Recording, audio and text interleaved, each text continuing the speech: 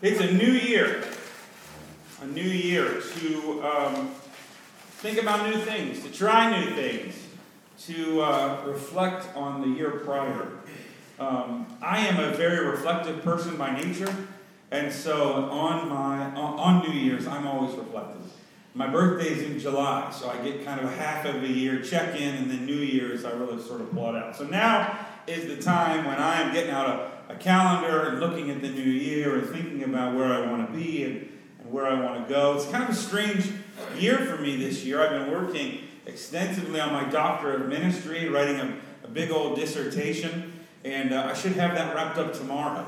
So it's kind of weird to think about 2017 without such a big chunk of my time and energy and focus kind of being spoken for. So it's a different year for me to think about, well, what's going on this year? What's this next year going to hold for me? And even here at church, a lot of this year was kind of consumed with getting the lift done and getting a couple projects done. And so it's a little bit of a blank slate for me, kind of thinking about. And I'm a person that likes to set goals and make plans and kind of think those things through. So I thought today, since it was a new year, I'd do a little different kind of sermon. And I would talk a little bit more about kind of how you plan, how you think about a new year, and some biblical principles for thinking about a new year. Now, hopefully when you came in, you got a piece of paper. Did everybody get a blank piece of paper? If you didn't get a blank piece of paper, you should be able to make some notes on your bulletin if you need to. But I want you to take your paper, and then fold it in half. So hold it this way, right? So that it's like this is hot dog, this is hamburger. Hold it like a hamburger and fold it this way so it looks like your bulletin. And what I'm trying to do is give you a chance to write some things down, and I'm going to ask you in the middle of this to write some things down. So hunt around for a pen or a pencil in the pew if you need to. Section 1 of wherever you want to start on that paper, you can open it. You can use like a bulletin if you want, doesn't matter. Section 1 is kind of for your own notes on what I'm talking about. And then I will give you some things to write down as we go on to the other sections of the paper. So I'm asking you to write notes. It's a very different sermon. Here we go. Jeremiah 29, starting in verse 10. Thus says the Lord, when 70 years are completed from Babylon, I will visit you, and I will fulfill to you my promise and bring you back to this place. For I know the plans I have for you, declares the Lord, plans for welfare and not evil, to give you a future and a hope. Then you will call upon me and come and pray to me, and I will hear you. You will seek me and find me. When you seek me with all your heart, I will be found by you, declares the Lord. And I will restore your fortunes and gather you from all the nations and all the places where I have driven you, declares the Lord. And I will bring you back to the place from which I sent you into exile. The reading of God's Word. God gives these words to Israel through the prophet Jeremiah, and it's in the middle of their exile. They've been kicked out of their land. Their possessions have been taken from them. They're living in a foreign land, and God makes His promise that someday He's going to restore them. They feel abandoned by God. The pain that they must feel must have been overwhelming for them. They must have been totally resigned to it, totally give up. How could we possibly ever get back to our homeland? And yet God says the pain that you're feeling right now is not the whole story. I'm going to restore your fortunes. I'm going to send you home again. I have a plan and a purpose for you, and it is good and not evil. It is a future and a hope. Let me try to say this to you as plainly as I can this morning. I believe that God has a plan and a purpose for you. That God has something to do in your life in this new year. That God has something He wants to say to somebody. God has some kind of love He wants to see shown to somebody. That God has something planned and in store for you in your family, in your work, in your neighborhood. God has these moments set aside that He's called you to. Listen to these words from Ephesians chapter 2. For by grace you have been saved through faith. These are familiar verses probably. This is not your own doing, it is a gift of God, not a result of works, so that one may boast. For we are his workmanship, created in Christ Jesus for good works. Created for what? For good works. God has works for you to do. Which, the text continues, God prepared beforehand that we should walk in them. What does that mean? That means God, who is outside of time, has already been in 2017. He got their forward party ahead of you. And he's got these moments, he's got these things, he's got these works that he wants you to walk through. I believe that. And I believe that whether you're retired or whether you're working, whether you got kids or grandkids, whether you're living by yourself, whatever God has you in your life right now, we got to get over this reality that this thought that ministry is something that pastors do or missionaries do. No, ministry is something that Christians do. That God has stuff in your life, people in your life, jobs in your life, things at your work, things all over the place, that are an opportunity for you to do the work of Christ in the world. For some of you, it's going to be in front. It's just going to be a path to walk. Some of you, you're going to have to hunt for it a little bit. You're going to have to dream it up a little bit. You're going to have to pursue it a little bit. Because here's the problem with God's plans and purposes. I believe God has plans and purposes for your life. But I also believe in this thing called sin. That we are made in the image of God, and God calls us saints. At the same time, we're fallen. We're sinful. Listen to Paul in Romans chapter 7. He says this, "For I do not understand my own actions. For I do not do what I want, but I do the very thing I hate. Now if I do what I want or what I do not want, I agree with the law that it is good. So now it is no longer I who do, but sin that dwells within me." Paul's right there. So Paul's saying, there's the sin stuff that messes with me. Right? That I want to do something, but I can't do it. And there's certain things I don't want to do, and I tell myself I shouldn't do those things, and I can't help myself. Paul says this is in the Bible. "For I know that nothing good dwells in me, that is, in my flesh. For I have the desire to do what is right, but not the ability to carry it out. For I do not do the good I want, but the evil I do not want is what I keep on doing. Now if I do what I do not want, it is no longer I who do it, but the sin that dwells within me." Paul's kind of going round and around, right? But what he's saying is, we all felt this, right? The stuff I want to do, I can't do. How many of us know we should eat differently? How many of us know we should get out and exercise, right? How many, and this is New Year's, so we have all these New Year's resolutions, right? And there's going to be a whole bunch of people join the Y this month that are never going to go. They're never going to go, and the Y is going to take their membership for 6 months, and then finally they're going to go out of their denial, and they're going to cancel their membership. It's how it's going to be. Because we're sinful. We don't do the things we're supposed to do, and the things we don't want to do, we just keep coming back to, right? We keep coming back to that dessert. We keep coming back to that habit that's going to ruin us. We know we should write that letter or have that difficult conversation, but we just keep on avoiding it. We know we should stop drinking as much as we do or getting so angry or lying, but we can't seem to stop ourselves. It's called sin, and it's why New Year's resolutions often don't work.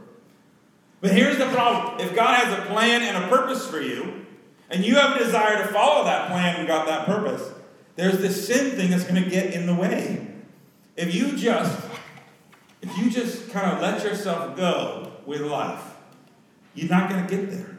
You're not going to pursue God's will. You're going to pursue your will. That's how sin works.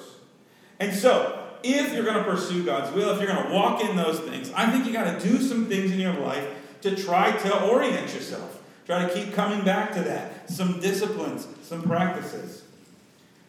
So, I think you need to understand a couple of things.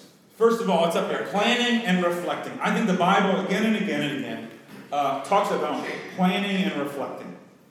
Okay? Looking backwards, looking forwards.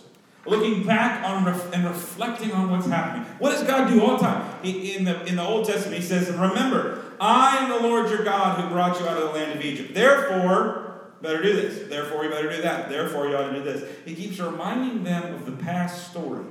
He keeps turning to the past so that you bring the past into the future.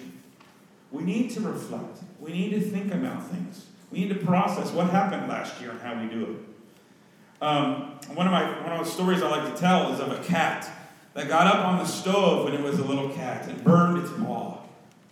It burned its paw and it ran off, and it never ever burned its paw on the stove again. But at the same time, it never got on the stove again. The lesson it learned was never get on the stove. Don't ever get on the stove. But the cat never went back to actually process and say, now, never get on the stove, but there's certain parts I can walk on the stove as long as this part's not red, right? You can't stop. See, the cat never learns the full lesson. It just says, I'll never get on the stove again. And there are a lot of people who have not processed their life well. And they have failed at relationships, they have failed at work, and they have failed at things they've done. And what they've learned to do is not try. I just won't go near that thing anymore. I won't be myself anymore. I won't let my guard down anymore. And they've never totally reflected to say, no, that's not the full lesson, is it? No, I should be able to let my guard down with safe people, but not unsafe people. How do I learn what a safe person is and not a safe person? You got to look back and reflect at your life and learn the lessons of your life to move forward. Otherwise, and you all have seen this, maybe in your life, but especially in other people, people make the same mistakes over and over and over again. It's like the guy or the girl, you got a niece or a nephew that keeps dating the same person over and over and over again. It's just a different name, right? But it's the same pattern. And they never learn from the pattern. You got to reflect on your past. And the Bible does that a lot. Looking back to the Old Testament, looking back to what's happened. And you got to look to the future, and you've got to plan. I think you need to set goals. You need to think about what the future holds. You're never going to get tossed about by the sea of life and end up where you want to be. It doesn't happen that way most of the time. I think sometimes people do that. Sometimes people get sold into slavery like Joseph in the Bible, and you just have to follow God's will, like he just captures you. But more often than that, I think when we're not intentional about where we're going, we end up being a lot more like Jonah. God, you want me to go that way? All right, I'm going that way. You got to plan a little bit. You got to think about God's purpose. Because of sin, you're not going to drift your way into God's life. You got to do it a little bit on purpose. That's why the Bible has this sense of eternal purposes, but it also talks a lot about daily action, daily bread, daily prayer. What are you going to do today that's going to make you the person that God wants you to be in the future? And very often, we want things, but we don't think about the daily practices that are going to get us there. Okay, it's not enough to say, I want to accomplish this in the new year, or I feel God leading me to this in the new year. What do you got to do every day to get there? What do you got to do every day to take you to make sure you walk in God's will in this new year? Now, because of all this, I really do like to read about goal setting, and I'm very intentional about that in my own life, what I want to do in this new year. Where am I going? I set my plans, I set my goals. I do that for this church too. Lay out a church calendar, and I think through what we're going to do, and I talk to different people about what they want to try in their areas of ministry. But one of the things I have found is that as much as I like reading about goal setting and success, there are certain things that are different in the Christian faith than what you're going to find in business goal setting. They just are. First of all, there's this sense in success literature, and even in a lot of preaching, it's just not how I preach, that God wants you to be happy and wealthy and prosperous in everything you do. And here's the problem with that. Most characters in the Bible are not real happy, wealthy, or prosperous. In fact, the most prosperous characters in the Bible are some of the worst characters. They're clearly the ones you shouldn't want to be like. I think God wants you to be fulfilled. God wants you to be on purpose.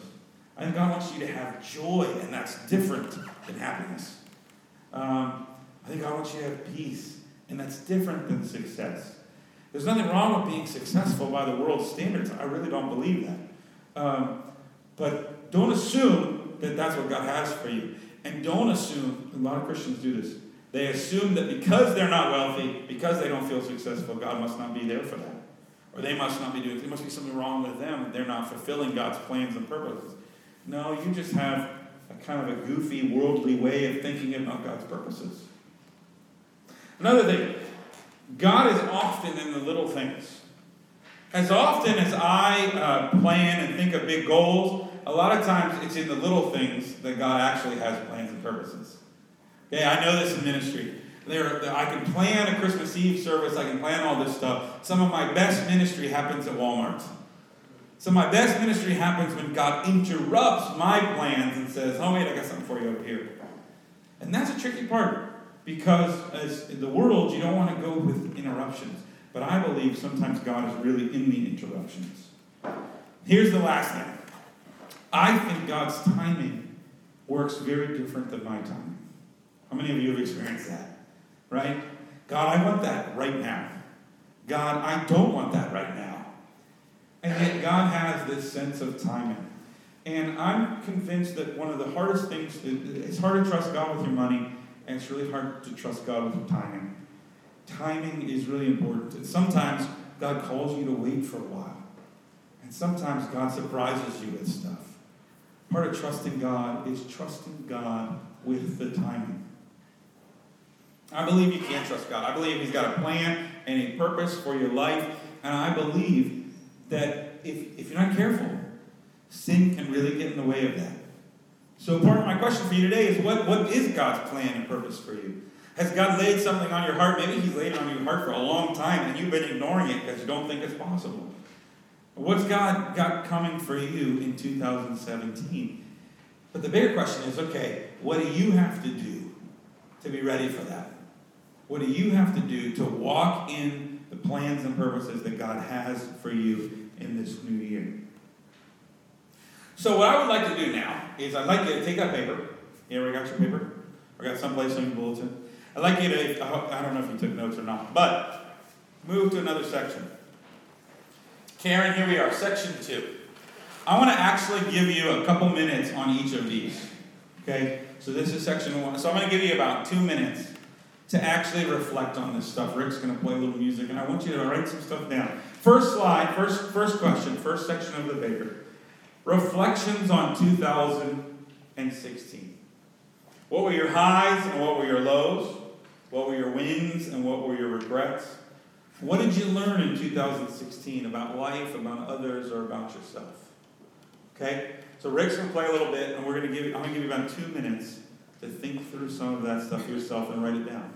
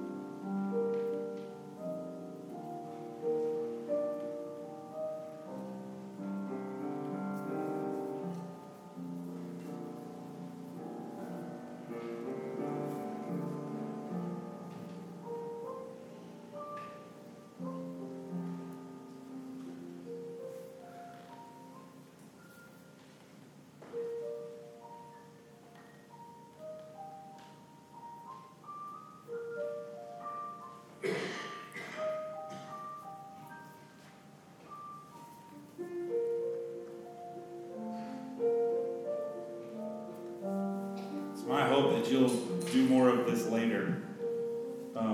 In section 3. Section 3 is dreams for 2017. What dreams do you have for 2017?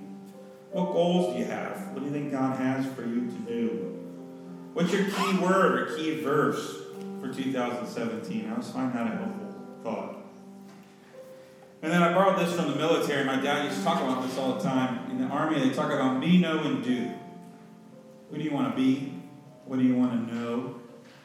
And what do you need to do in 2017? I've always found that helpful to think not just about accomplishing stuff, but be, know, and do. Take a couple minutes. Think about 2017.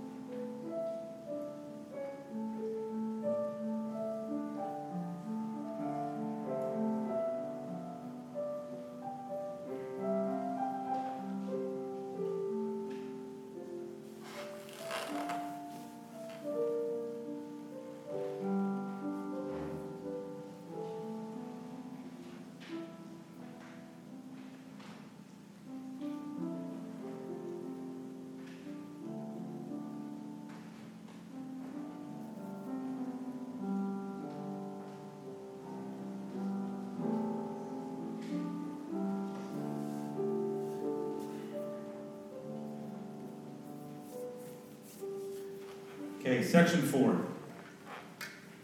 Section 4, daily plan. And this is the part that a lot of people miss. What do you got to do daily to be that person and accomplish God's plan? What habits or schedules? What does it look like in your devotion life, your exercise, your eating, your sleeping, relationships, your church, your finances? What do you need to learn? What do you need to be reading about? What do you need to be thinking about? How do you have accountability for those daily changes? I really believe that if you're going to follow God's will, it happens on a daily basis, trusting God. Daily basis. So what does it look like in your life daily if you're going to walk in those paths in 2017? Take a couple minutes.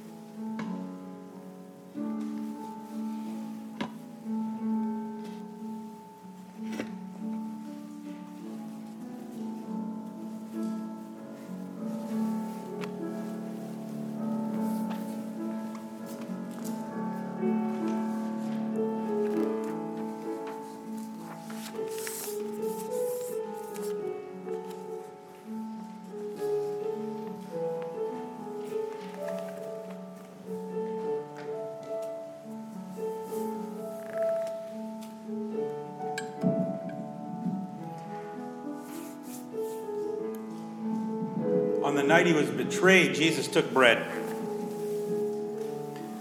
And when he had given thanks and broke it, he blessed it and gave it to his disciples, saying, "This is my body broken for you."